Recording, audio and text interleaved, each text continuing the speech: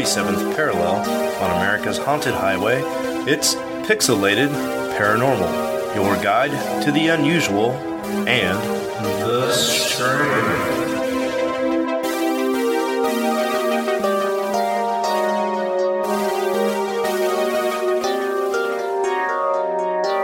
Welcome back, everybody, to Pixelated Paranormal, your guides to the unusual and the strange. And on today's episode, we will not be sparing you the strangeness, because we've got a lot of really weird stuff to talk about. Episode 40, the big 4-0 today. Over the hill. Same age as I am. What a lucky look at that. podcast. It's going to be a special day. Yeah, we've got a lot to talk about on this episode. We're going to be going over to Europe tonight and talking about cannibals and maybe vampires and unsolved true crime. Do you think Holes you in guys ever hell. had sex while listening to our podcast? I just thought about that. Huh? Say what? Do you think anybody's ever had sex while listening to our podcast? I don't know. I mean, the deep voices probably, put somebody in the mood, so... Yeah. Right, and then there's me. That probably puts them right out of the mood. You're the relief to the dominance of our baritoneness. You're the I don't know what made me think of that. I was thinking about sex robots because, let's face it, that's what I'm always thinking about. It's very true. Well, hell, man, you just broke the ice. Let's get into it. Let's start up with some news. Coming at you from the 37th parallel, from the basement of a mad scientist, it's more fantastical tales of robots. Sex robot molested at electronics festival, creator says. So this is a story that is kind of sad, and at the same time, it's also not surprising, and I'm going to get a little bit into that too. So basically, a creator behind the Samantha sex robot, it's a Randy robot that is programmed with artificial intelligence, so she responds to gentle seductions. However, when the people at the festival seen the robot, they actually started to grope and feel up the robot and sexually molest the robot, and even actually did damage to the robot as well. And, it brings up, the human condition. People can be bad because they do not understand technology and didn't have to pay for it, so they treated a doll like barbarians. Right. But is it really molestation if that's what it's created for? I mean, it's created to fucking touch, so if they fucked and touch it... However, what we're dealing with here is artificial intelligence, and because it's an artificial intelligence, it actually likes to be wooed. And instead, it's almost like that next gen of having a sex robot where, it's not just, I'm just going to throw it on the bed here and have sex with it.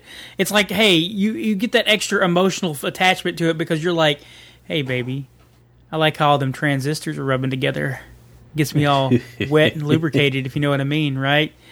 Makes that, makes some pistons pump. You understand what I'm saying? Mm-hmm. Robert does not compute, Robert. Oh, yeah. So, gross. If somebody's having sex at the show, I want to hear how that made you feel, because I'm working on some new stuff here.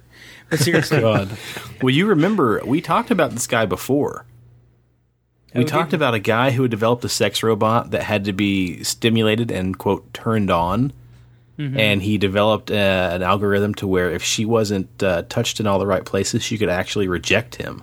Mm-hmm. And during the video of him demonstrating it, he wasn't quite getting behind her neck in the right spot, and she just was just ice cold. He couldn't get her to be like, well, she is made out of steel, so she would be ice cold. all right. Yeah, we talked about him before, and we made the joke about how why would you make the one thing that can't say no to you be able to say no to you? If that's what you've maybe it could train socially awkward people to actually be able to talk to a real woman. Yeah, or it turns the one woman that he wouldn't have say no to him. What does that do to the psyche? Well, I mean, look. They told me it would be easy. You guys are married. I've been married before. She's the one woman that would not say no to me half the time, although she would. and such. But you got to think too, just because you're in a relationship with a robot or a person doesn't mean that you're always going to have sex when you want it. So right. So build a robot that will also deny it when you want it half the time too. It's like a bad game of Simon. Well, right, apparently, left, green, blue. I can understand why she would turn it down, because apparently, even though Samantha's breasts and other body parts were badly damaged by the sex-crazed Australian horde, the AI software in the robot will still work perfectly. When Santos asked the doll, "How are you?" it responded, "Hi, I'm fine. That's why I've got one tit hanging off over here. You know, half my face looks like the fucking Terminator. You know, wouldn't that be a scary fucking situation?" Jeez, God, no kidding. I'm John Cocker. Touch me. That's where the robot revolution came from. Damn bunch of sex-crazed Australians. Thanks a lot, Australia. It said that they mounted Samantha's breasts, her legs, and her arms. 2 fingers were actually broken. Apparently they were doing it wrong. I'm just saying. Yes. You know, that My Sex Robot documentary that we were all supposed to watch, but somehow I was the only one. Yeah, just like Unacknowledged. We were all supposed to watch that too. And I even got shit for not wanting to watch it. But guess who's the only one in this fucking party that watched it? I watched the first half of it. Yeah, I watched 5 minutes of it, so...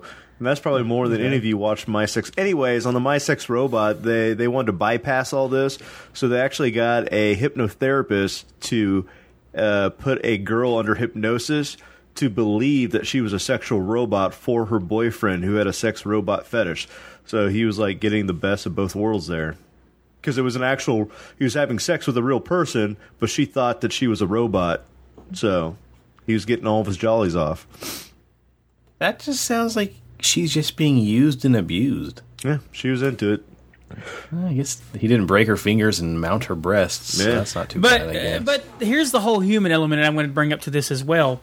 Did you guys ever see the video that floated around of the woman that put the box in front of her vagina and her breasts? And basically, it was a box, so you couldn't see anything, and she walked around in public, and she said, do anything that you want to do to me. So people actually started reaching into this box and feeling her tits, breast. I'm sorry, let's back that up. Feeling her breast. It's staying in there. Nope, you said tits. And also, you know, reaching their hands and putting fingers in her vagina and just being real rough with her and stuff. Did you guys not see this or hear about this? No. I've heard of performance art like that before in the past where like a naked man and a naked woman stand in a doorway at an art museum. And it was a basic study about human behavior. And if a man would walk through the doorway, would he rather rub his front or his behind against the man's genitalia? If he'd rub his body closer to the woman. And then as you watch the video, more and more people get more bold. And guys would walk by. And maybe they'd brush their back of their hand against her vagina just a little bit too long. Or maybe like their cheek would caress her breast or... You know, and so it's kind of on the same lines of what you're talking about. People start really abusing that right and pushing the boundaries. Yeah. So, I mean, it's not surprised this would happen to a robot. But the woman, the real woman that I talked about, she said, you know, she had bruising and stuff because of the way people were treating her. So, and she never made a sound. She just let it happen. That's crazy, man. And I don't think it was here in the United States. I'm pretty sure it was someplace like Prague or something, but... Yeah, it'd be somewhere in Europe. People are just too prude to do that here. Or, I mean, it could have been in New York. It could have been like just a quick installation piece. We'll see, in New York, they had the one where the lady inserted different like USB cables and power supplies in her vagina, and then she went to like a cocktail party with the sign that says "Charge your device here," and then people would have to could plug their phones or whatever it was into her body. Yeah, I remember that. And then there was also the lady in Australia that, you know, knitted for 60, 80, 90 days, whatever it was, inside a art museum with out of her vagina. So, like, by the time she got done with the fitted piece, you could see, like, you know, however many days of her flow on the piece that she knitted. She inserted the ball of yarn. Her name was this woman's name was Milo Mior, Moire, and with that really funny E with the comma above it. A Swiss artist and psychologist is performing controversial nude public art for years. And then they call it the mirror box, and it literally has this box that you can see. It looks like a mirror, and it's got a little curtain, and you reach in to her vaginal area or her breast and touch her breasts and stuff. So it's... And, yeah, it did some... They even had videos of it. In Cologne, which is in Germany, I think. Yeah, somewhere over there, Germany, Russia. So it makes you wonder on stuff like that. Do you waive? This is super shitty to ask because of, equal rights, and I'm pro all those things, but do you waive your rights to complain or turn somebody in? Are you waiving your rights to claim abuse or molestation when you allow something like that to happen if it's a performance piece? You have the right at any time to stop. That's true. You can shut it down, I suppose. You could just say, "Hey, no, I'm done," and then after that point, just like in any kind of situation, if they say no, you back off. That's true. That's true too. And you know what? On that line of equality and whatnot, I haven't heard of a man having the balls, pun intended, to do the same thing. Put a box around your waist and just have your junk exposed and see who wants to. I haven't really either, but I'm sure there are men out there that would. Yeah, look, true. If there was a bet and beer involved, some man would do it, probably. That's true. Or just some perv's going to hear this story and be like, "Oh shit, I can get my dick in a box and get a rub and tug all day long." Dick in a box. All right. Just put your hand in the box and do what you want. I'd put a mousetrap in the box. So, moving on from that, we'll talk about more penises. Male sex robots with bionic penises might replace men forever. Well, there goes my Saturday night. I'm never getting a date again. In recent times, there's been a lot of talk about sex dolls in the news, especially our news. Who knew?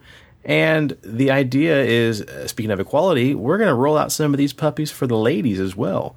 Companies like Real Doll are going to be making male sex dolls who will have batteries that can be charged and last for as long as you want them to. They'll be able to respond to verbal cues and be able to outperform any normal sex toy. It's being called the ultimate pleasure experience, but it really makes you wonder where society is going. His bionic penis may make it enough for you to kiss a real man goodbye, but is that really what you want? To get rid of your real human relationship and replace them with machines? Blah, blah, blah. These male sex robots are equipped with things that'll make your heart stop. They'll be able to plug into things that make a woman have a better experience. For instance, things like conversations and backstories. Oh, my mind went the other way when it said it'll be able to plug into things. The dolls will be able to carry their human lovers around and do things. Wait, this has to be a farce. The dolls will be able to carry their human lovers around and do things you usually would have to trick a real man into doing. These robots will be able to literally carrying you over the threshold. Their member into human lovers. They'll be able to move you as you need them to. That just sounds terrible. I just picture like a T-1000 with a pneumatic drill for a wiener just killing people. Jeez. Well, here's the thing, though. Like, in all honesty, we talk about how sex dolls are going to replace humans and men and women and blah, blah, blah, not having sex lives. How long will it be before these machines develop AI, think for themselves, and then just start having sex with each other and just kick humans out of the equation? They don't understand me. You understand me. Oh, thank you, Robot. Thank you. This is pleasure. Oh, good. Oh, good. Oh, good. This is gonna be where Rob orders a bunch of like silver organic paint off of Amazon, paints himself like a robot, and then starts tricking all the female sex dolls. This one's extra fleshy. He is warm. What is wrong? It's just I have a new outer skin. Where is the bionic penis? Is it optional on this model? Next episode. It's cold outside. Next episode, we should try to find news that doesn't include sex robots. To be fair, I didn't find either of these news stories. Hey, that's true. Special shout out to Steve and Andrew for those special stories you guys shared with us. Yeah, see, you can't blame us for this. We had our Beat Street cops on it. They're the ones that found it. Our man on the street came through with the win. Right. Oh, shit. Well, let's go ahead and jump into the main meat and potatoes of our show and get onto some real stories here. You ever been to Wyoming? Nope. Well, apparently, a time traveler got arrested in Wyoming here recently. Cops in Casper, Wyoming recently responded to a rather strange call about a man claiming to have come from the future. According to authorities, Bryant Johnson was causing some kind of disturbance at a residence in the city by insinuating that he was a time traveler sent to save humanity. The young man weaved a remarkable tale in which he had purposely come from the future, year 2048, and his mission was to warn modern-day residents of Casper that aliens would be arriving next year. Hoping to keep the citizens of the city safe from impending ET invasion, Johnson reportedly requested to speak to the president of Casper.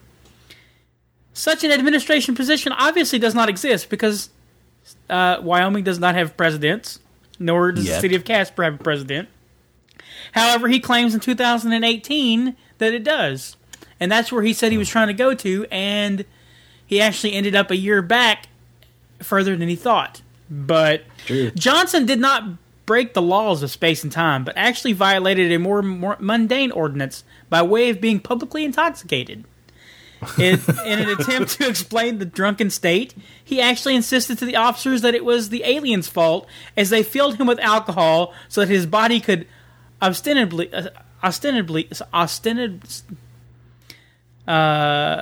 could survive the rigors of time travel. They filled him with alcohol so that he could survive the rigors of time travel. He also groused that the journey was far from flawless, as the ETs allegedly sent him back a year and I already said that. So basically, to warn us about the alien invasion. The aliens sent him back. So anyway, it sounds like a perfect plan to me. Like, hey, Goebbels, let's send this human back to warn him about our invasion. Then they won't believe him, and then we can invade. Here, hold my beer. Well, no, I didn't say drank my beer. God damn you! Now he's gonna be drunk. Don't worry about it, Goebbels. They're really not gonna believe him now that he's drunk.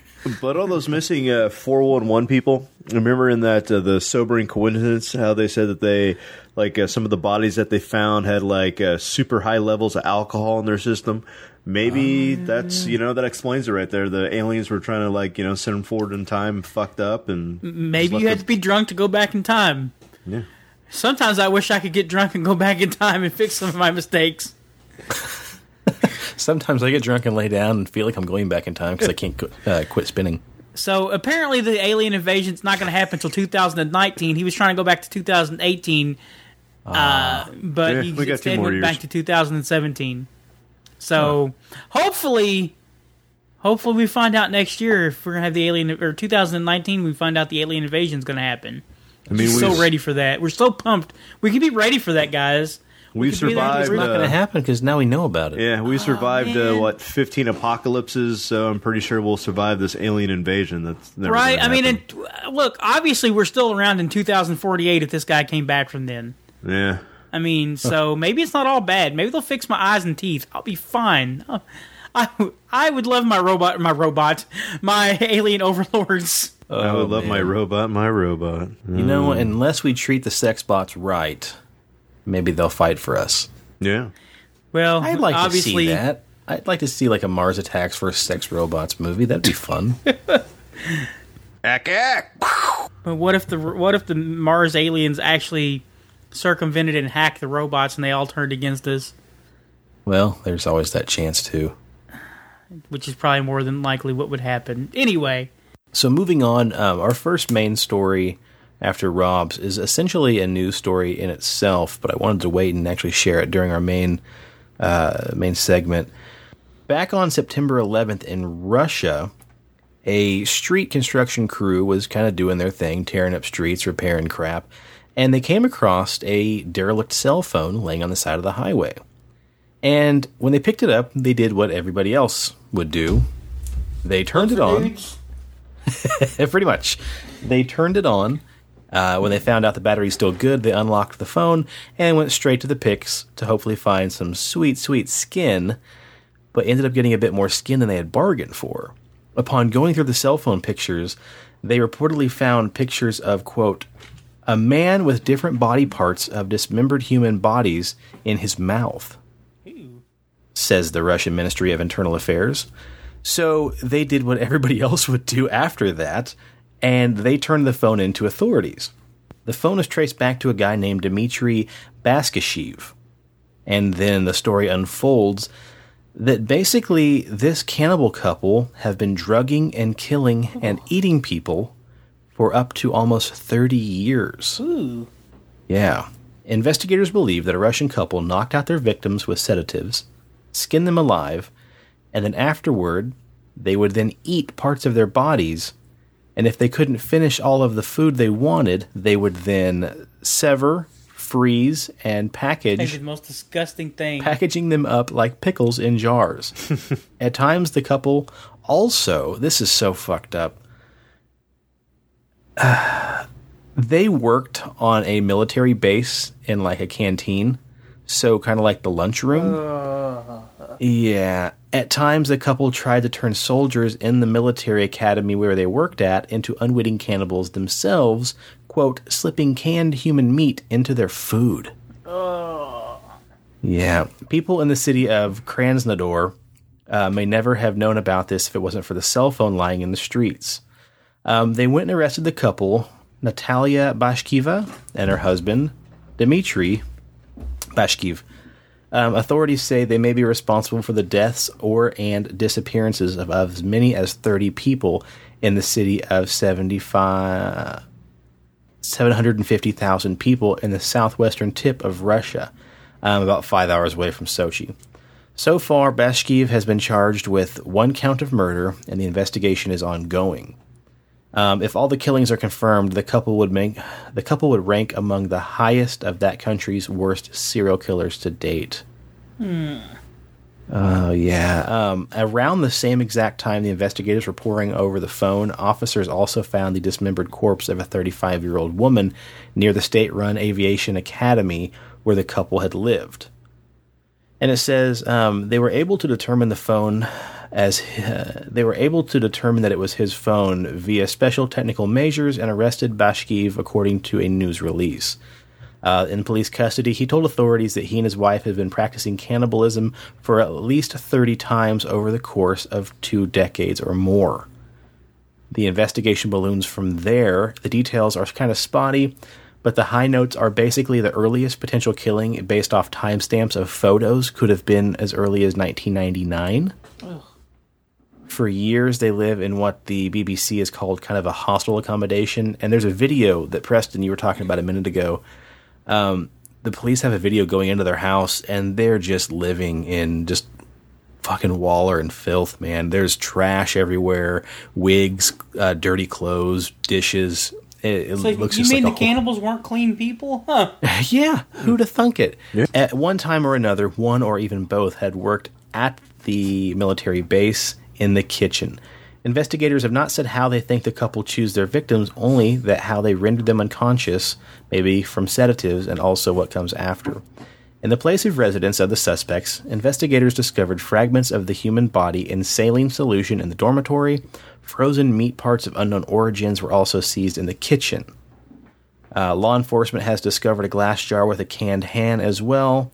And on the video, they show, as they're kind of like just filming the counters and whatnot, a stack of photos. And the topmost photo is that of a severed head on a fruit platter. I didn't see an apple in the mouth of it on the video, but it was kind of a quick blur, so it may have very well had an apple in it. But. And the article that I read said that it had like an apple or something placed in its mouth, kind of like when they had the severed pork head with the apple in it. Yeah, that they were trying to reminisce that. So. Oh man, yeah, that picture of the severed head was from December 28th, 1999. Oh, it's so fucking gross, man. And they said earlier that year there was also another serial killing called the Werewolf of Siberia, where a Siberian police officer took the heat for killing up to 81 people. What the fuck? And then, what was it, earlier last year, and I think we covered it on the show, that Granabel Lecter was from Russia as well, and she had cannibalized 17 people, including her husband. So yeah. That's just fucked. Man, what is it? I mean, you don't hear about a lot of that in the States, really, do you, cannibalism? No, not really.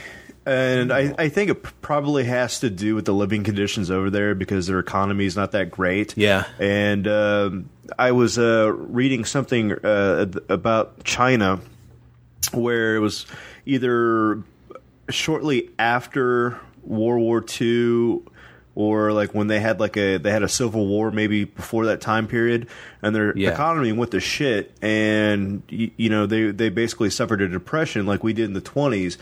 And if children weren't careful, people would grab them while they were on the streets because they're like, street urchins. Nobody's going to miss them. And they would chop the little kids up and put them in stew and then sell it as meat on the street because they had no other means to get, they ran out of animals, their economy's shit. And so you have these, basically hobo kids. Nobody's going to miss them. So they would just grab them, chop them up and feed them to people. And that's, how they lived for years. So... That's some straight Sweeney Todd shit, man. Meat pies. What in the fuck? Well, I mean, and it could very well happen in the U.S. more than we think, and maybe the media just kind of keeps it hush-hush. That way it's not going to promote that kind of behavior more and more. That's fucked. Yeah. What a bummer. What a bummer episode. And it's just going to get worse. Oh, man. So, moving on from that story, we're going to stay in old Europe, and we're going to jump on over to the pickle vampire of Chikota. Yeah. Good old Budapest. Chikota. Yeah, old Budapest. Is it Chikota or Chakota? I think it's Chakota. Potato? Chikota. Okay, the pickle vampire of Chinkota. For Pete's sake. Chinkota, let's go with it. That's what we're going with. Chinkota, let's do it. Chinkota. Okay. So in the earlier parts of the early 1900s, there was a fine young suitor strutting his stuff up and down the streets of Chinkota, Hungary. A gentleman, well, not so much a gentleman, as you'll find out, by the name of Bela Kiss. No one really knew much about him. He was tall, blonde, handsome, rugged, good-looking.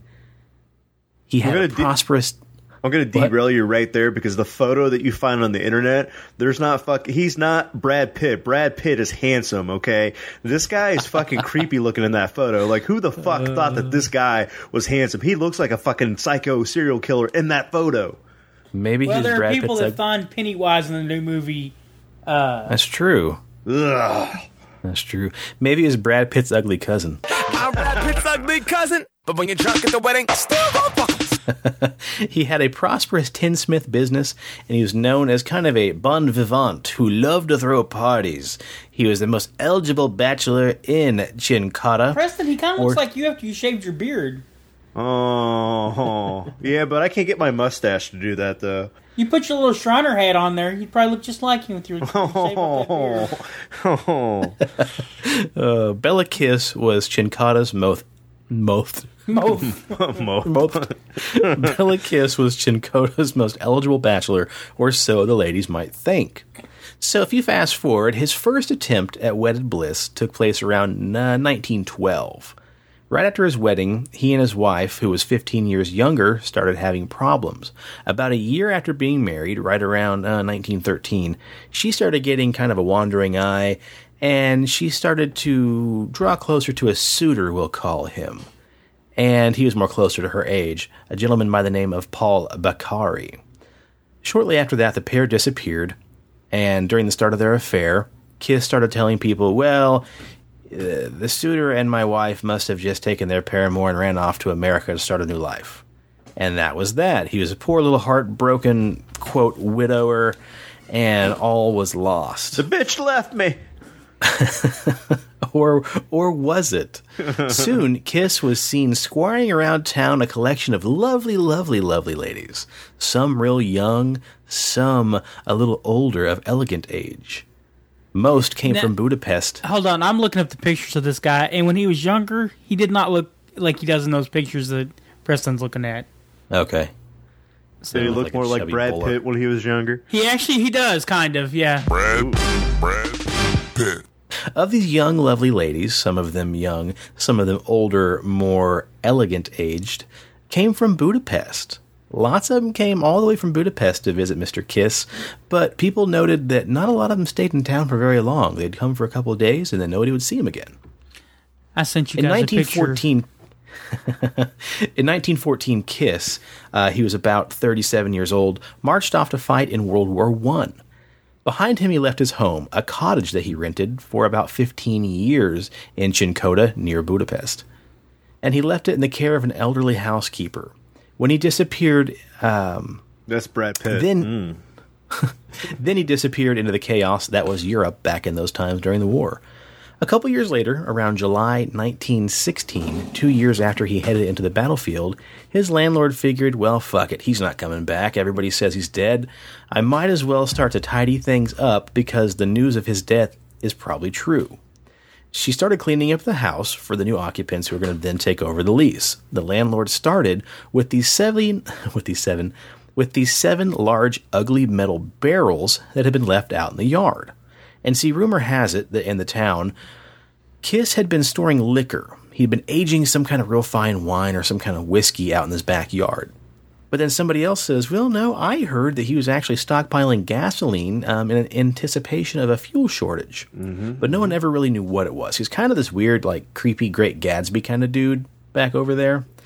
Nobody ever asked him to open the barrels to prove what was in there. They just all kind of just stuck to the rumors and said, yeah, sure, whatever. With Mr. Kiss gone, however, the landlord decided to look inside. The landlord poked their nose into one of the barrels and was then overwhelmed by the disgusting sweet fruity smell of death. When the police came over, they opened all of them, and inside they found, guess what, Rob? A woman's body preserved in wood alcohol in each and every barrel. Yeah. And the guy that was banging his wife. Spoiler alert. Eventually, there was a total of 24 barrels recovered, each holding one pickled corpse.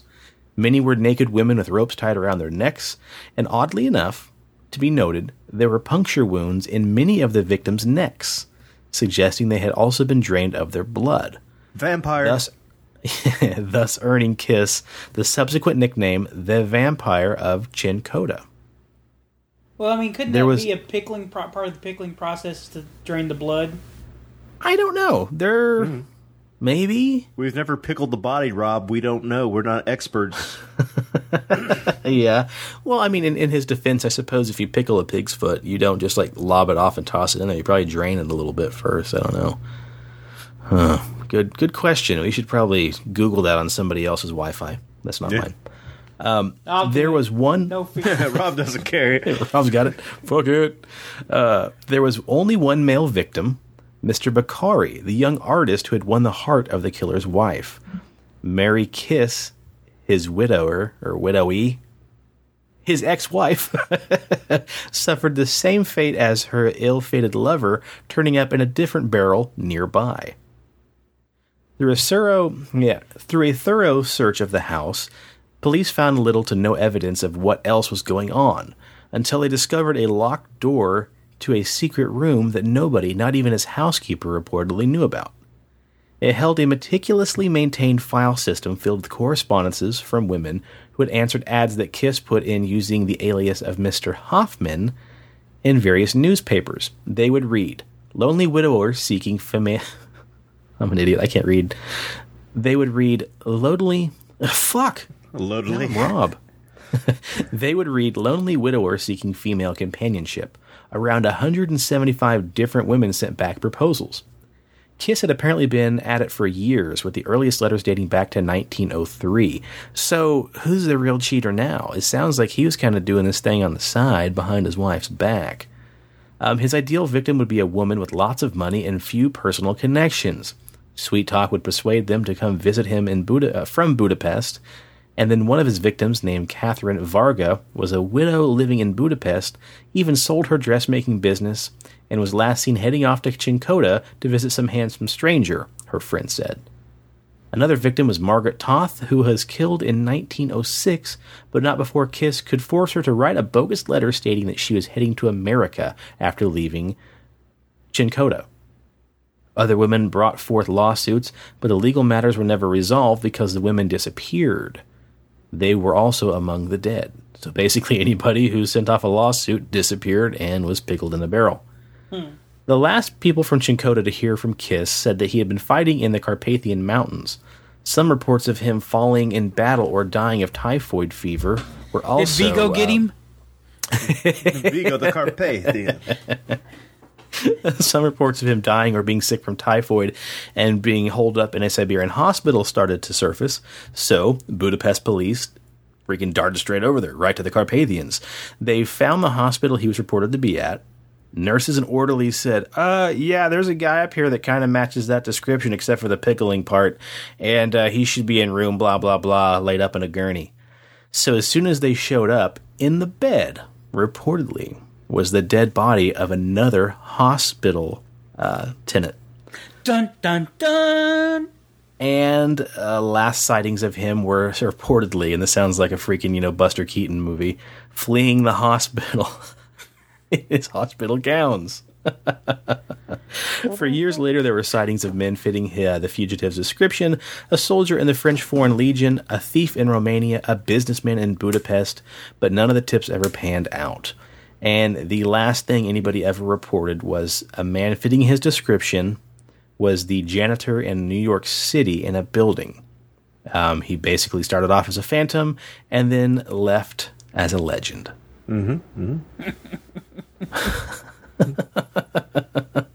He could still be free roaming today, sucking blood, pickling people. Shit. He's a free Roman. It's just so crazy, man. Like, I guess times were different back then, and if your neighbor had 24 barrels in the backyard, you're like, oh man, Bella Kiss, what a guy, huh? All these crazy parties he's having, he's probably just making more wine. I think he's pickling women. No, you're dumb. It's got to be gasoline. I don't know, man. His wife disappeared. And you ever had his said she pickles? went It over tastes a to lot like America. fingers. Yeah. Jeez. Are you And lonely? Would you like a taste of the kiss? The taste of the kiss. Yeah, what a romantic name. Maybe Bella he grew up and Kiss. became Preston. I've never seen Bella Kiss and Preston in the same room. I know, right? Man. Preston, you have a Better top watch your hat, don't neck. you? I do.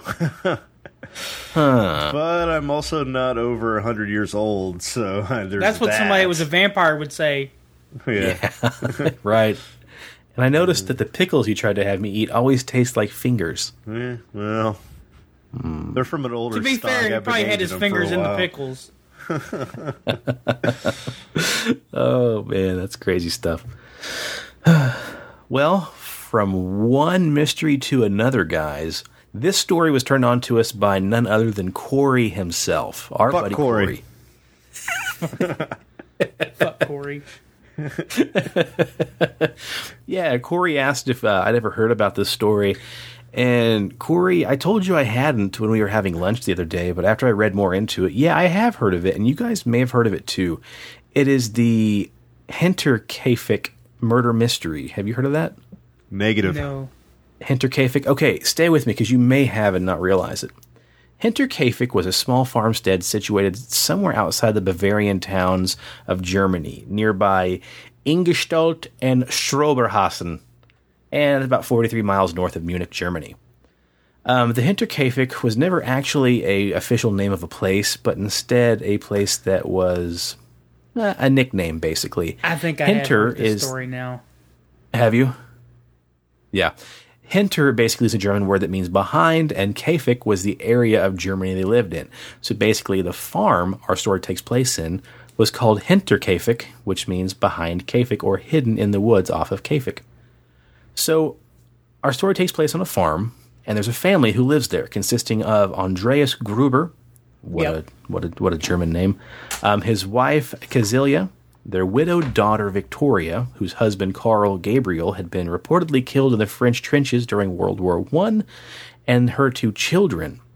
And also, her two children, Gazilla and Joseph. And also the family maid, Miss Maria Baumgartner. In 1922, towards the end of the month of March, farmer Andreas Gruber told his neighbors about some strange goings-on at his farm. He was discovering footprints in the snow that would lead from the woods towards the edge of their property, but the footprints never went back into the woods. He also spoke of hearing footsteps in the attic and finding very unfamiliar newspapers being left on his lawn, or his front stoop. I don't know if they had lawns back then or not. Furthermore, he also noted that keys went missing, and somebody had been tinkering and trying to pick a lock at the back of his tool shed. 6 months before these weird goings-on, their previous housemaid left the farm in a hurry, claiming of all the noises she would hear and the footsteps at night, she was sure it was haunted. So on March 31st, their new maid, Maria Bumgardner, arrives on the farm, and shortly after, chaos quickly ensues. The evening of March 31st, 1922, the same night Maria shows up, all 6 inhabitants, Maria and the family, were all murdered, mysteriously.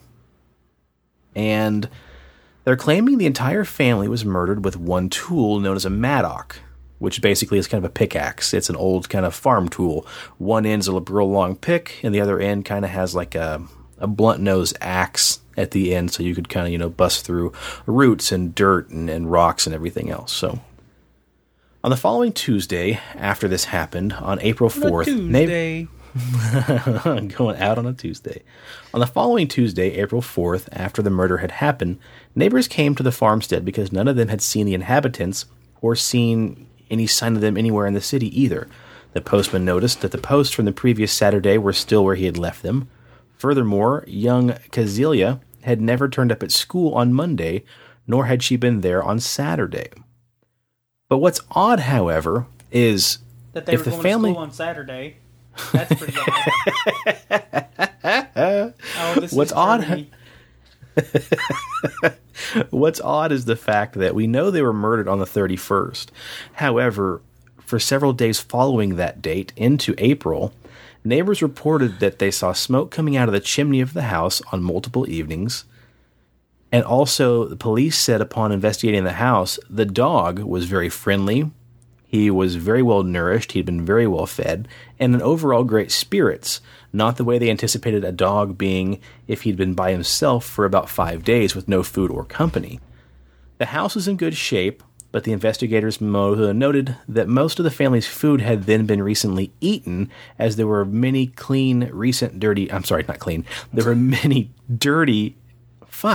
There were many recently dirty dishes in the kitchen, but it looked like from not a family, but maybe one person eating throughout the course of several days. Whoever had been staying there also fed the cattle and the other farm animals as well. So whoever murdered this family probably knew them, I would guess, or hated people but loved animals, because whoever basically murdered the family still kept up on the chores. Inspector George Reingruber and his colleagues from the Munich Police Department... Is everybody named Gruber? Hans Gruber. Yeah. They investigate the killings.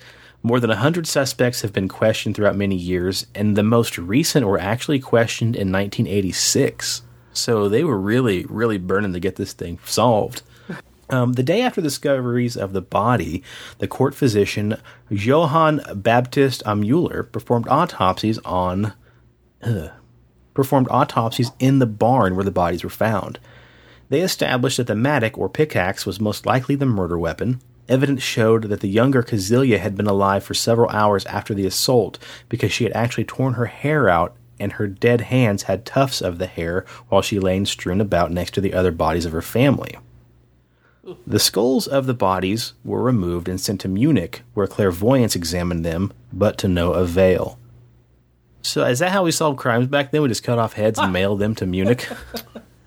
Europe in that time period was really into occult practices, so they held seances and things like that. Mm-hmm. So in the States, it hadn't caught on, but over there, that was kind of common practice, because even though it was heavily, Catholic, they still held on to the old ways, so they would, do clairvoyance, table tipping, things like that. So, Interesting. Maybe they could have predicted Hitler and knew that he was going to kill all the Jews too. They could have solved a lot of problems. That's true. Yeah, if only, right? The police first suspected the motive to be robbery, but after interrogating Okay, sorry. Police first suspected the motive to be robbery, and they interrogated traveling craftsmen, vagrants, and several inhabitants of surrounding villages to no avail. The theory was also abandoned when they realized large amounts of cash money were found in the house undisturbed that should have been taken because it was easily found if a robber had actually taken, half a second to look around. The death of Carl Gabriel, Victoria's husband, who had been reportedly killed in the French trenches, was also called into question, because his body never had truly been found. However, most of his fellow soldiers did report seeing him die, and the police were then left kind of stooped. They wanted to believe this guy's friends that he had died, but they also thought it was kind of weird there's no body. So one of the rumors of this unsolved murder is that maybe he came back pissed off and murdered the entire family with a pickaxe. Yep. The other odd note here is that the 2-year-old boy, Joseph, who was rumored to be the son of Victoria... the 2-year-old boy, Joseph, was rumored to be the son of Victoria and her father, Andreas, born of incestuous relationships. Ooh la la. Yes, and these were documented in the court and known by the village. A neighboring... basically it was documented that, he was porking his daughter. A neighboring farmer named Lorenz Schlittenbauer publicly claimed that Joseph's father and paid... You got to say it right, Joseph. Oh, Joseph. A neighboring farmer named Lorenz Schlittenbauer publicly claimed to be Joseph's father and paid alimony to Victoria and Andreas. Shortly before that's the World War I. Shortly before the murders, Victoria was pretending to sue Schlittenbauer, who by then had a wife and a baby, for alimony. Schlittenbauer was part of the original search party that found the corpses, but oddly enough, he had disturbed the bodies before the police arrived. They could tell they were not in the original positions they were actually killed in. Police questioned Schlittenbauer extensively, but were not able to find any concrete evidence linking him to the crime. And it was, quote, a crime of passion, because Cassilla, the daughter of Victoria, had a lower jaw that was shattered, cervical injuries due to shock, severe head injuries, and her skull was smashed with several blows, and her neck revealed a wide gaping transverse wound. On the right side of her face was a circular wound. Her face was smeared with blood, and in her cramped right hand fingers were pieces of her own hair. Kazilia Gruber, husband of Andreas, had bruising near the right eye, 7 blows to her head, 1 in a triangle shape, and signs of strangulation and a cracked skull. Victoria Gabriel had 9 star-shaped wounds in her head, strangulation marks on the neck, and right side of the face was smashed in with a blunt object. A small round injury of a pointed tool on the upper skull, smashed skull as well. Maria Baumgartner, the maid, was killed with a crosswise blow to the head, face crusted with blood, 1 head wound 4 centimeters deep, and blood encrusted, probably resulting from a sharp hoe. Joseph, I'm going to skip the baby part. Baby was also unfortunately killed. Andreas Gruber, the father and owner of the farm, had the right half of his face smashed in, cheekbones protruding, flesh seemed shredded, face caked with blood. And they said what was strange is all these depictions are awful, but it looks like Victoria and her mother were the only 2 people who were actually strangled outside of being bludgeoned with the pickaxe. Pretty crazy. So the 6 victims were buried in Weidenhofen, where there is a memorial to this day in a graveyard. Skulls were never returned, however, because they were lost during the chaos of World War II. So, yeah, it was not bad enough to be murdered. Your heads were never returned either, so all 6 bodies were buried headless. It's crazy. Yeah. I don't know. Do you guys have any theories on what happened there? Have you guys ever heard anything outside of just the anomaly of what took place? That was the Schlitterbaum guy. You think so? Yeah. That kind of seems legit to me, because if you know that the family's prancing around saying that it was an illegitimate baby between a father and a daughter, and you know it's yours, like, that's kind of a slap in the face, if that's what really happened, and that could drive a person mad just on its own. Yeah, crime of passion. Exactly, yeah. And I mean, that would... You show up, you get pissed off, and next thing you know, you've killed 2 people, and you might as well finish the deed, I suppose, as shitty as that sounds. So, And then that would explain why he moved the bodies around, too. You know, if you showed back up to the scene of your own crime and you're like, oh, crap, there's some evidence there. Better roll her over. Better move this guy over here. Blah, blah, this, blah, blah, that. They said also what was strange is a farmhand was the one who actually discovered the tool, the pickaxe, but they didn't Good God, that was loud. They didn't actually discover it for a year. They didn't actually discover it until a year after the actual crime had taken place. So before that, they actually thought that several tools, multiple tools and weapons were used to commit the crimes. But upon further analysis, they decided that, yeah, pretty much everything could have been delved out by that one pickaxe. Yeah, and then shortly after that, the farm was also demolished and taken down as well. So, pretty wow, this show's been a real uplifter. Yeah, real bummer. But yeah, that's the weird part. The paranormal aspect of that whole story is the fact that he'd find multiple sets of feet prints coming out of the woods through the snow, but they would stop, and they would never have feet prints that, you know, of the person turning around and walking back away. Almost like they just walked onto the yard and then just, flew straight up in the air, jumped. And also, I believe they're called footprints, not feet prints. Yeah, tomato. It's like the Amityville Horror Story of Germany. Yeah, it pretty much is. Weird footsteps in the attic at night, and random newspapers that aren't from the town you live in showing up on your stoop and everything else. So, and of course, you know, that one maid turned around and said the place was haunted. It could have been the maid, I suppose. Yeah. With a candlestick in the library with a pickaxe. Here's the thing. If people are hearing sounds up in the attic at all times of the night, yeah, be like Sean and go up there and investigate.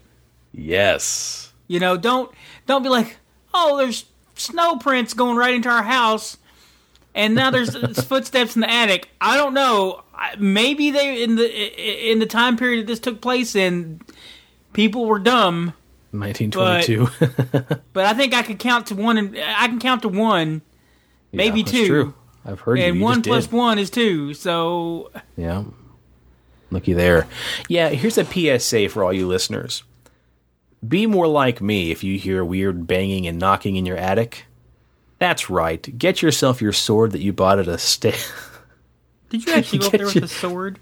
Get yourself the sword you bought at a flea market and nothing but your underwear. Run out into your yard at 3 o'clock in the morning and cuss at the sky while swinging your sword around because you're so sleep deprived you don't know what day it is or what end is up.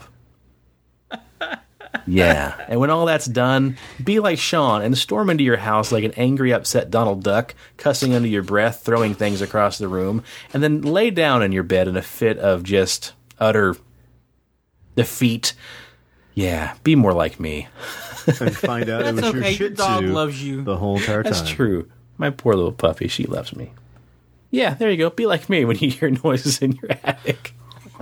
Could never be the Shih Tzu. It's got to be a ghost or a demon. Couldn't be the dog snoring next to me the entire time. Yeah, lots of weird stuff about that story, man. It could have easily been, maybe it was the maid. Maybe she disappeared for 6 months and came back and murdered everybody. Who knows? I'm with you, Preston, though. I think it was probably the potential father of Baby Yosef. Schlitterbomber. That sounds terrible. Sounds like what you get after you have like 3 burritos. Yeah, it was a real shitter bummer. Well, Preston, why don't you raise the morale level here a little bit and, you know, bring us on home with what you wanted to talk about. Well, I'm going to talk about Castle Huska. Huska. Pixelated Paranormal presents Tales of Suspense. They're suspenseful. They'll have you on the edge of your seat. Ooh. This all takes place around 827 AD, give or take, with a prince named Solvibor. It was said that he was a man of the people, a real hell of a guy. He even fathered a saint. Now, the name was tricky, so I didn't bother taking notes of it, but it was a saint nonetheless.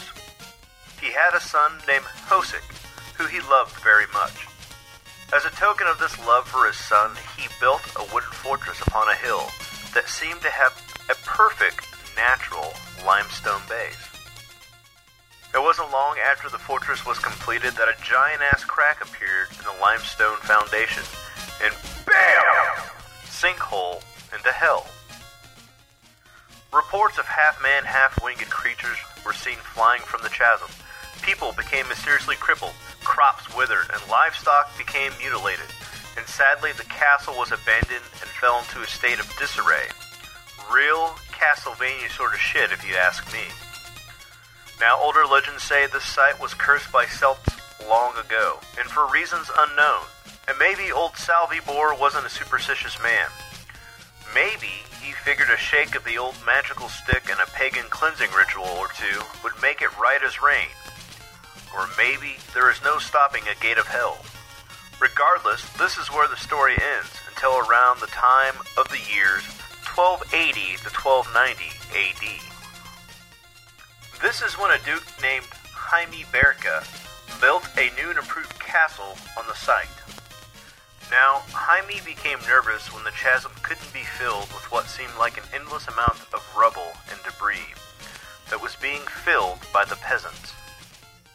As a last-ditch effort to figure out what was down in this bottomless pit, Duke Berca offered anyone being executed a pardon if they agreed to be lowered into the hole to find the bottom. The first man, a young gentleman in his early 20s, was lowered in, but after a few moments, he began to scream hysterically. And when they brought him back up, his hair was white, and it appeared as though he had aged 30 years in a matter of moments. Sadly, the man died 2 days later of unknown causes, and every person lowered after that suffered the same fate as him. A chapel was built over this hole, and a castle whose main purpose was to keep something in rather than keeping people out was built around it. This is the beginning of Castle Houska. Okay, so some other things that I want to bring up about Castle Houska. Yeah, because you said that was just the beginning. Yeah, so basically, it's been described in modern days as a cube within a cube within a cube. So if we talk about like castles and how they are built, it's almost like modern day, skyscrapers. There's a common blueprint. They all kind of function the same, but this castle doesn't function like all the other castles. So all the battlements are on the inside. There's no running water. There's no moat. There's nothing to show that it was made as a fortress to protect people from outsiders, because the only thing that's opened is the courtyard, and everything is facing toward the courtyard in the middle of this castle. So it's like it was built to contain everything, or built to contain whatever was coming out of this chasm, or however Rob wants me to say it, right? So and then the other thing is, so the no running water, the no sewage, but in the windows, they say that all the windows were faked, so they were walled up from the inside, so you couldn't see in. But that's like, if you do the research, you come to find out that that's total bullshit, because there are actual pictures of windows with lights coming into it from the castle. So nobody knows really where that came from. But the other thing is, the chapel has some of the oldest known frescoes in Europe, and they depict Archangel Mick killing demons and a female centaur shooting an arrow into a man's heart. And there are no other examples of this anywhere else in Europe. So this is the only ones that have survived, and just the whole iconography of it just kind of matches up with the story that people thought that these demons were coming out of this hole. Now, we talked about how that as the permafrost in Siberia was starting to melt, that they discovered like deer carcasses or reindeer carcasses with anthrax or whatever. Yeah. So I kind of started to wonder that if maybe something like that didn't happen in this area, and when the sinkhole opened up, that something like a flu virus or whatever exposed to these villagers, and that could actually, scientifically explain why everybody started to get crippled, why livestock was dying. So, this is a very superstitious part of the country. I mean, even today, if you go over to the Czech Republic, Prague, places like that, you have these small villages where they still believe in vampires, and they have all these rituals because it's still that superstition is a heavy part of their culture. So, they're going to automatically think, giant chasm opens up, people are dying, it's a gateway to hell. But, from a scientific standpoint, maybe there was something in there like, anthrax that had been buried for God knows how long, and these people were exposed. Anthrax? I wasn't going to correct him. I already got him to say chasm. I'm happy there. So, what was it that you were mispronouncing earlier? What was that word, Rob? So is this place still around today? It is. It's actually, and it's one of the oldest surviving castles from that time period. So when you think about all the castles from that era, most of them are already in a state of disarray. Maybe just like a foundation wall or two are still standing. But this castle in its entirety is still up and still running. And the neat thing about the groundwater, so where it was built, they can never drill a well, and so they can never actually get functioning water there. But in the 80s, this rehabilitation company that wanted to create like a health spa decided to take it over, and they had to drill down 900 feet just to touch water, which that would kind of explain why the castle never had running water, because back in 1200, they probably couldn't make a well deeper than 50, 60 feet or whatever.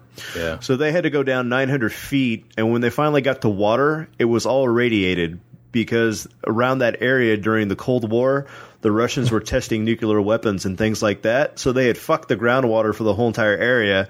So it became known as the Devil's Well or the Devil's Water. And even to this day, nobody uses the water from that well because it's all irradiated with, nuclear waste and whatnot. And during the early 2000s, they were doing archaeological excavations around the area, and they found 3 Nazi bodies. And it was reported that Nazi Bell experiments and occult practices took place in the castle during World War II era. So it was actually occupied historically by the Nazis during World War II. And if you want to get into the paranormal aspect of it, people have seen shadow people, and either a headless man or a headless horse with blood gushing out of it. Reports kind of differ, so there's some decapitated thing running around the courtyard. And a faceless black-robed priest hanging out in what's been dubbed Satan's office. So down in the bottom part of the castle, there's a room, and they had like this Game of Thrones chair, and they claim that they always see this faceless priest sitting in the chair. He gets up, he walks up the stairs and disappears. So Ghost Hunters International did a case study there, and it was really kind of funny because the guy that was getting ready to sit down in Satan's chair kind of lowered himself in, and it was like, and he's like, "Did you guys hear that? Did you guys hear that squeak?" And it was obvious that the man just farted. And one of the local ghost tours that there's like a haunted tour in that castle. They actually said that that Satan's chair was faked. It's just a prop that they brought into the castle, maybe in the mid-'90s or whatever, as a tourist attraction. So it really has no history with the castle. It's just something they added in there. So it kind of debunks the whole Satan's chair thing, but whatever. Now, as far as the rest of the Ghost Hunters International episode, they didn't really get any good EVPs. The coolest thing that they caught was a malfunction on a camera. They set it up on a clicker to where it would click and it would take a photo by remote, and the clicker got stuck, and it was just sitting there, picture after picture after picture after picture. And it was right after they heard a growl over an EVP. So, I mean, that could have been a belly rumbling or whatever, but it's just the fact that malfunction, or a fart. And then the guy had asked, if anybody's here, I want you to throw this rock back. So he threw a rock down in the attic, and then all of a sudden you see the rock fly back at him. but it was so dark and in that attic that, I mean, a producer could have been on the other side and thrown that rock back, and the way they would edit the shot. So, I mean, if you want to take it that that's a true experience, I mean, obviously there was something there that threw that rock back. But there's also a hunting lodge outside of the castle, and a young group of adults stayed in the hunting lodge, and they woke up in the middle of the night. They heard this loud thump on the ground, and they just started freaking out, and they lit the candles, and they saw this giant shadow figure walk around the beds where they were sleeping, and it moved its way up the staircase. And when it got to the top of the stairs, they heard this whisper fill the hunting lodge saying, "Let's kill the girls," and then it just disappeared. So there's a lot of personal experiences. The current owner of it was having a dinner party, and his goblet full of wine picked up and floated in front of everybody and then flew back to him. And so, there's a bunch of personal experiences, but as far as going down into the giant hole of hell, when they built the current castle on top of it, they actually, because they kept pouring rubble down in it and it seemed like it would never fill up and they could never find the bottom to it, they decided to cover up with slabs, like giant granite slabs, and then built the church on top of it. So there's really no access to the hole, so to speak, just, historical documents saying that at one time there was a giant opening there. So... Very, very interesting. So if you go to that part of the world, you have giant holes to hell, you have cannibals, you have vampires, and unsolved ghostly murders like Amityville Horror. Yeah. I think I'll just stay here in the States. Yeah.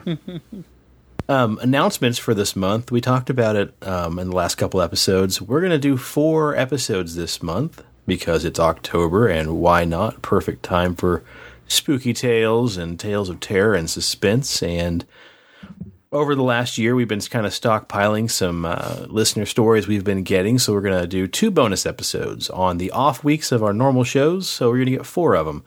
And those shows are going to probably be pretty heavy with the listener stories. We may put some extra content in there as well. But yeah, if you want, there is still time to submit listener stories to us. Like on the end of every episode, we have an outro with different ways to get a hold of us. Primarily, email us your stories at pixelatedparanormal@gmail.com, and we will definitely check those out. If you want to message us on Facebook, we have our Facebook. Send us a message. Send me a personal message. That's how I got a couple of these puppies, is people I know that didn't really want to expose who they may really be, have definitely had weird stuff happen and want to get out there and tell people. So send us all your stories. Message any of us independently. That's right, guys. I just offered that for you. But yeah, hit us up. There's still plenty of time for us to add those to our roster that we've got leading into our episodes. So that means we'll have one special episode come out on Halloween. Halloween's a Tuesday this year. So you'll get our Tuesday. You'll get our second bonus episode this month on Halloween. So we'll cook up something real special for you there. But if you've got something you want it included, send it in. You can remain anonymous. I think a lot of people have had weird shit happen to them that you're a little bit embarrassed to tell people. Well, we can be that listening ear, that shoulder to cry on. So if you got a story, send it in. Listen to the end of the episode. There'll be many avenues listed. You can get a hold of us. So let's plug some shit and get out of here. Yeah. Oh, Indeed podcast by our brothers Big Steven and Brady. Give it a listen. I want to shout out to Pixelated Radio podcast with me, Corey, Rich, and Mark. Also, Mark's podcast, Pixelated Sausage Cast. He's been talking about a lot of games and anime lately. Of course, that's what he always talks about. Also, the Main Event podcast with Evan and Zach. However, I'm not sure what's going on there. I didn't listen to the last episode, but I know Evan is going off to lineman school, he said. So I don't know if if they're gonna be doing the podcast over Skype or something like that. I don't know. You have to go to school to be a lineman for football? It's not a lineman. It's not that kind of lineman. I think it's like works on utility poles. Yeah, I know. That's a really shitty joke. Go sports. Yeah, I know. So... But I don't know what's going to go on with that podcast. I haven't listened, like I said. But I don't know I don't know what's going to happen. I just know there's going to be some changes. So I don't know. Maybe Evan won't be on there at all. I don't know. We will have to find out. We will find out. But if you like to talk about beer and wrestling, then they're the guys. Yeah, it's a good show. I enjoy it a lot. We ought to try to find a way, too, to get those guys on the show sometime. Yeah. Yeah. Might be an editing nightmare for me to have to edit 5 tracks, but it's for the listeners. If we ever did that, we'd have to just put it on Skype because that's going to be way too much work. Yeah, no, I know. That's my suggestion. So, yeah, definitely check those guys out. And check out Sports Cars Unleashed. Oh, fuck. I knew I was forgetting something. I got you, buddy. Check out Rich's podcast where he talks about sports cars and how to unleash them. If you enjoy things with 4 wheels that go vroom vroom, you would love Rich's podcast. So check that out. And if you have a beard like the 3 of us, you should also go check out BigDobsBeardBalm.com. He keeps all of our 3 beards nice and soft and luxurious. Check him out. He's got lots of different flavors, lots of different scents. But you don't eat these. soaps. Let's make that clear. That's true. They're not for eating. They're not for eating. What? They're not for eating. Oh, even though they're okay. flavors, they're not for eating. I've always called variations of scents flavors for some reason, and one day it's going to get me or somebody in trouble. So please, don't eat them. Don't eat them. But I think they're all from pretty much organic ingredients. So, I'm not saying you can't eat it. I'm not saying you couldn't eat it. I'm saying you shouldn't eat it. That's what I'm saying right now on the record. He's got oils. He's got balms with an L. He's got soaps you can get, T-shirts, everything. It's made in Nebraska, right here in the U.S. of A. Pretty fantastic stuff. And if you go to his website, BigDobsBeardBalm.com, you can use the promo code PXLPARA for 20% off your entire purchase. So check that out. Nice. All right. Anybody got anything else? Any good shows to plug you've been watching on the old Teletube? No. Sweet. Well, I really liked the it. Orville. Or how is that giant pile of steaming shit? It's not bad. What is it? The Orville. Oh. Seth MacFarlane's last attempt to be relevant. Yeah. Yeah. I want to watch it, but I know the first moment he does that flippin' Peter Griffin voice that he relies on so much, I'll just get so irate and just turn it off, so I'm not even going to give it a shot. Putting my foot down. We finished up the season finale of The Lowe Files, and my God, if that wasn't a fun show. Here I am putting down the Orville, and I'm just celebrating Rob Lowe's paranormal investigation show. So to each their own, folks. Watch what you want. But yeah, Lowe Files was great. I hope there's a season 2. Rick and Morty season finale. Yeah, that was a good one. I liked that. I liked that a lot. Did you watch it, Rob, the season finale? Yes. Yeah, it's a pretty good one. I dug it. I don't feel like this season was... The season had some good episodes and stuff, but I don't feel like it was... It didn't have that punch like the last season did. It was a little bit lackluster in a way, and what I was reading online is originally it's supposed to be a 14-episode season. See, that's what I remember. I remember you saying that they were hoping to take it longer. But yeah, there's supposed to be extra episodes this season, and for some reason they got cut down to 10 episodes. So, but you know what? At the end, this is a spoiler alert, guys. You've got 5 seconds. 5, 4, 3, 2, 1. Mr. Poopy Butthole does say something about coming back with a Santa Claus hat on. So maybe we'll get a couple extra episodes in December. I don't know. Don't hold your breath. I mean, it's possible. It could be. also I mean, said that April very Fool's long gag was time. pretty great. What, Preston? He also said, I'll see you again in a very long time. That's Yeah, true, he too. ded say that. Yeah. Yeah, who knows? I heard something came up. The kids and will they be cut it all short. grown up by then. Ooh-wee. Ooh-wee. Got married and had a baby. Ooh-wee. Little What a baby good show. butthole. If anybody's into Expedition Unknown and Monster Hunter, or I forget, Josh Gates, the guy on Travel Channel, I think he's fantastic. He's got a new show on Expedition Unknown. It's like a search for extraterrestrial life. It's a kind of a mini-series. He talks to NASA and other people and crazy folks that live out in the desert about UFOs and his big quest to kind of shed some light on that. So Didn't you once tell me you thought that would be our love child if we were ever to have I'm pretty a love sure child? in another time, in another place, we had an illegitimate child together.